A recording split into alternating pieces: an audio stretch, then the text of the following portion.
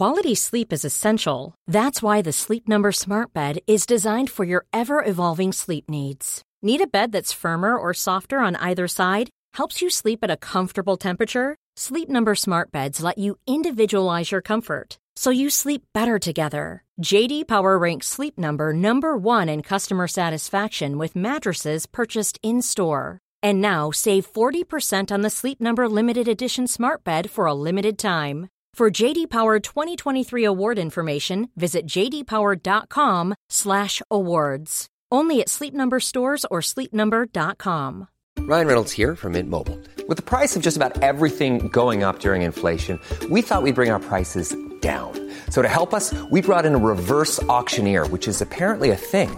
Mint Mobile Unlimited Premium Wireless. How to get 30, 30, bit to get 30, bit to get 20, 20, 20, bit to get 20, 20, bit to get 15, 15, 15, 15, just $15 a month? Sold! Give it a try at mintmobile.com/switch. $45 up front for 3 months plus taxes and fees. Promo rate for new customers for limited time. Unlimited more than 40 gigabytes per month. Slows full terms at mintmobile.com.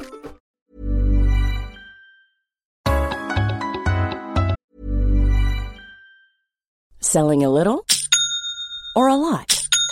Shopify helps you do your thing however you cha-ching. Shopify is the global commerce platform that helps you sell at every stage of your business. From the launch your online shop stage to the first real-life store stage, all the way to the did we just hit a million orders stage. Shopify is there to help you grow. Shopify helps you turn browsers into buyers with the internet's best converting checkout. 36% better on average compared to other leading commerce platforms. Because businesses that grow, grow with Shopify. Get a $1 per month trial period at shopify.com/work. Shopify.com/work. Hey, it's Danny Pellegrino from Everything Iconic. Ready to upgrade your style game without blowing your budget? Check out Quince. They've got all the good stuff, shirts and polos, activewear, and fine leather goods, all at 50 to 80% less than other high-end brands. And the best part? They're all about safe, ethical, and responsible manufacturing. Get that luxury vibe without the luxury price tag. Hit up quince.com/upgrade for free shipping and 365-day returns on your next order. That's quince.com/upgrade. You're listening to the FT Money Show, brought to you by Investors Chronicle and FT Money.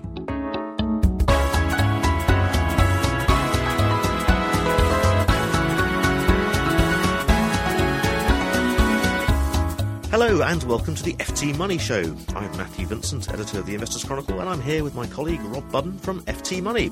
Together we aim to bring you the financial lowdown in downloadable form every week. So Rob, what have we got in today's programme? Well, we pay $6 billion a year on home insurance, but can you protect your home for less? Also, stock markets have been hitting new highs and then they've fallen back again. We look at ways to protect your profits. And finally, art. Valuations have been heading higher, but could you be underinsuring your collection? And if you've got a subject that you'd like us to tackle, you can email us your questions to ask.ftyourmoney@ft.com. But first, it's this week's money news. So, Rob, what's been the big story for savers and investors this week? Well, what's been shocking financial advisors is this sudden announcement by the Financial Services Authority to remove menus as a requirement when advisors sell you a product. I mean, these were introduced in about middle of 2005, and they were designed to make the whole process and transparency of commissions a lot easier to understand for punters. So what happened with the menu was, when you bought a pension, your advisor would say, right, we're taking £500 in commission, and the menu would tell you whether this was high or low compared to a benchmark. From November this year, advisors will no longer be required to do this. So if you're a punter buying a product, you'll still know what commission you're paying, but you won't know whether this is high or low compared to the market. So if everything's off the menu, where do you go as an investor looking to take out a product? How do you find out if the commission being charged is reasonable? It'll be very difficult. I mean, some firms of advisors will still stick with the menu system, so that if you do buy a product, you can look and see whether the commission that they're taking is higher or lower than the market. if they're not doing that, and we can assume that those advisors taking high commissions are likely to ditch these menus, you'll be quite left in the dark. You'll really need to do a lot more research and maybe look around on the internet and look around on the FSA website to see what sort of commission levels should be paid. But it is a sort of a negative step, I think. So a menu for indigestion, really.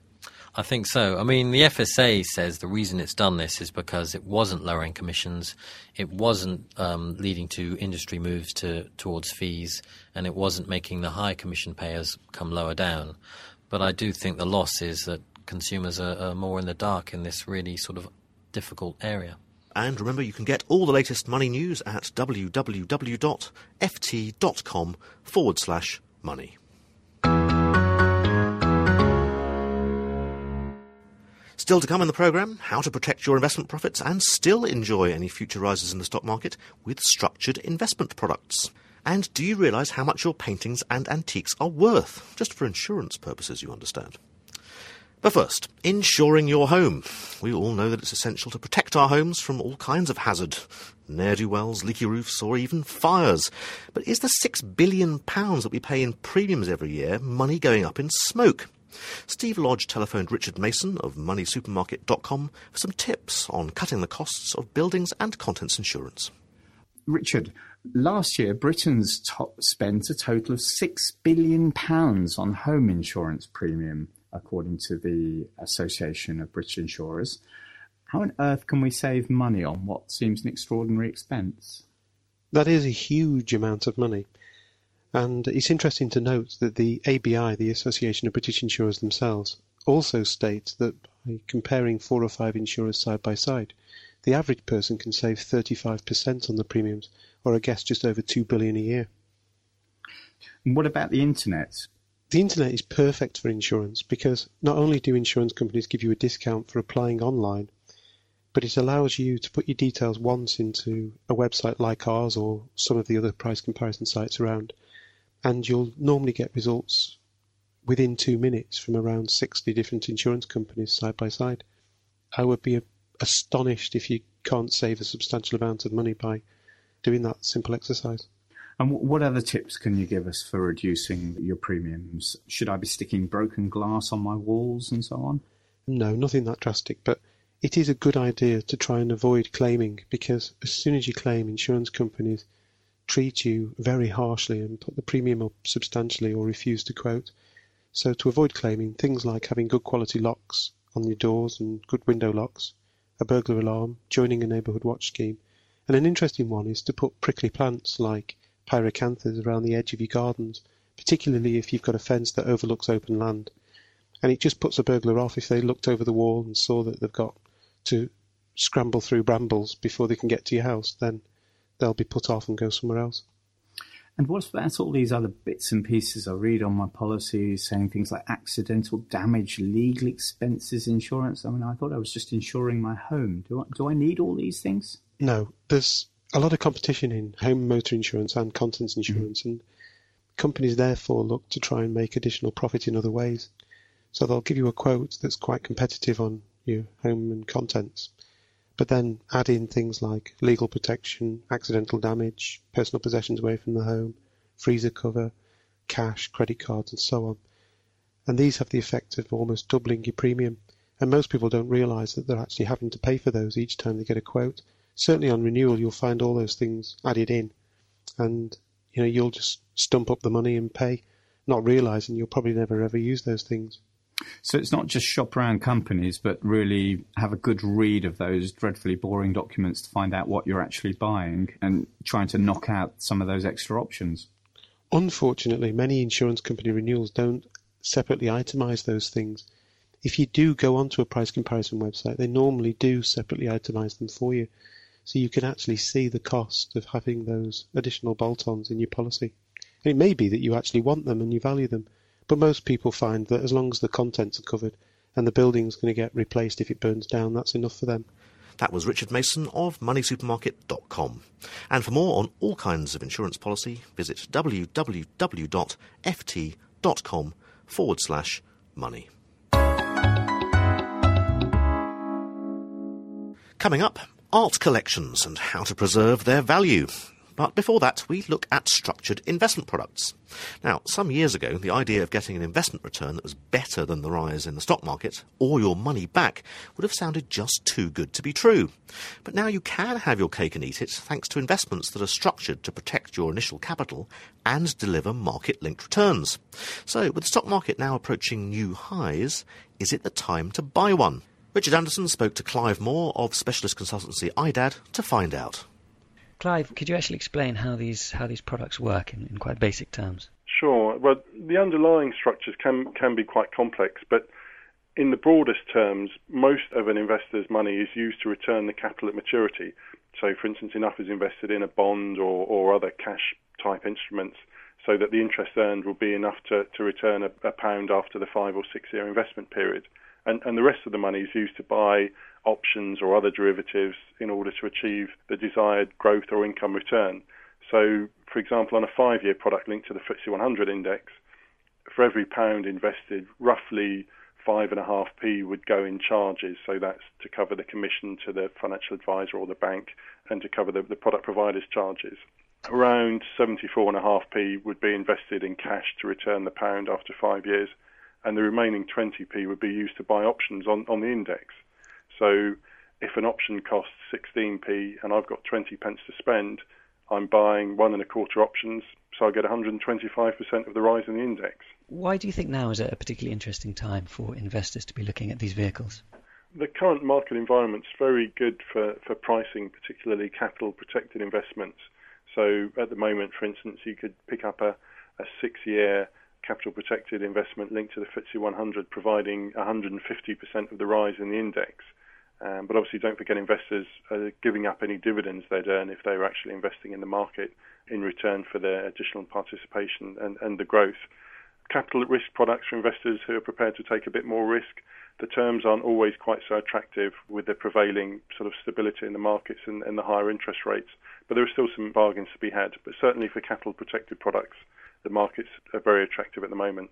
I think I'm right in saying that these kind of products appeared just in the late 90s. And I know that when markets crashed, a lot of them did incredibly badly and lost investors a lot of money. I know some of them triggered kind of 2-for-1 losses. Are these latest incarnations, are they safer? Do they have better capital protection built in? I think it's fair to say that most of the products designed today are designed with an awareness of losses investors have suffered in the past. But it's quite important to remember that, like anything, the bad news stories are always a bit more prevalent.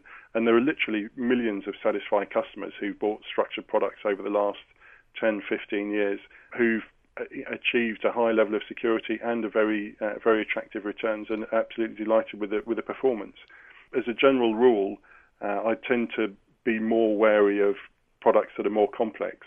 So if investors are considering structured products, the more complex a product, the more special averaging or the more underlying investments, the more wary to be. And certainly if investors find a decent independent financial advisor for themselves, they shouldn't be in a position where they're going to make an unsuitable investment. So generally investors should be fine. But as with anything, it's worth paying a bit of attention up front. You talk about fixed terms, whether it's 5 or 6 years. And what happens if someone wants to get out in between?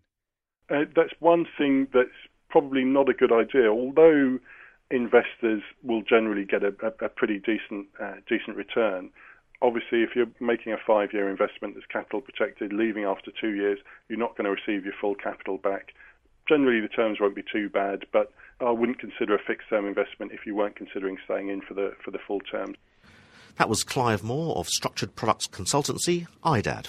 And to learn more about these products, look out for a special Investors Chronicle supplement due out on the 29th of June. And finally today, art. Last week, you may have seen reports about Damien Hirst's latest work, a diamond-encrusted skull, being valued at £50 million, despite the fact it only cost him £14 million to make. So even if your taste in art is more conventional or economical, it pays to find out just how much it's risen in value and to insure it for the right amount. To that end, we asked our very own art critic, Ellen Kelleher, to find out how to do it by visiting Charles Duplin, who's chairman of the Arts and Private Client Division at specialist insurers Hiscox. So, Charles, if you were to buy a piece of art, particularly contemporary art, what are some steps you could take to reduce the risks that come with buying it? I suppose there are two principal risks in buying the art. The first is that in some way it will be stolen or damaged. The second is that you might buy something which turns out to be worth an awful lot less in the future than you had originally paid for it. So you're obviously interested, or at least I am, being rather Scottish, in making sure that the art that I buy maintains its value to the extent that's possible. Of course, you can never be absolutely right on that. If I took the sort of insurance risks first of all, Hiscox is very lucky in that we actually have a living and breathing, pretty well-known contemporary art collection ourselves, which is on the walls of our offices, which includes works by Hirst and other very, very well-known artists. And in the time since I've been here, it's been blown up by the IRA. We've had things stolen. We've had malicious damage by builders. We've had accidental damage by cleaners spraying window lean all over a picture. And even though we think we look after it well, things happen. So I would get it properly insured.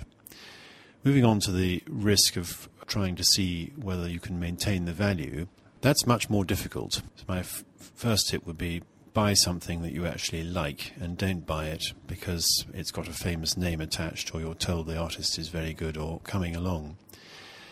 Secondly, I think it's well worth asking around about the artists. The art world is quite led by fashion and also by appreciation. So, and most dealers would love to talk about their artists. And there are lots of dealers around, there are lots of fairs, and simply by asking around, I think you can find a lot out about the artist. Charles, do you think underinsurance is a problem in the market now? Well, this has become a very big problem because in contemporary art, of course, one can get enormous surges in the value of things. And we saw this quite recently with Jack Vetriano, who famously had a picture which sold in the late 90s for £3,000 or £4,000, and latterly it was sold 3 years ago for £750,000. So you certainly find enormous surges, and quite often people are therefore underinsured if they've bought something that happens to have risen in value sharply. Things that have risen in value very sharply recently would include works by Francis Bacon, or at a more modest level, works by Banksy, the sort of underground artist. Charles Duplin of Hiscox there.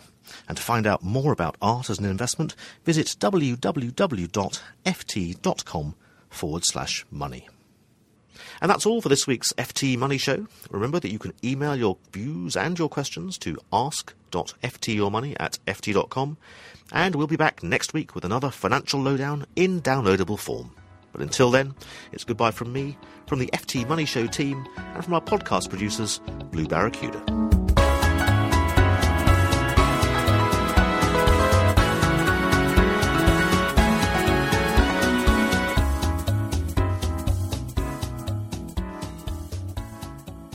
From the FT Money Show team and from our podcast producers, Blue Barracuda.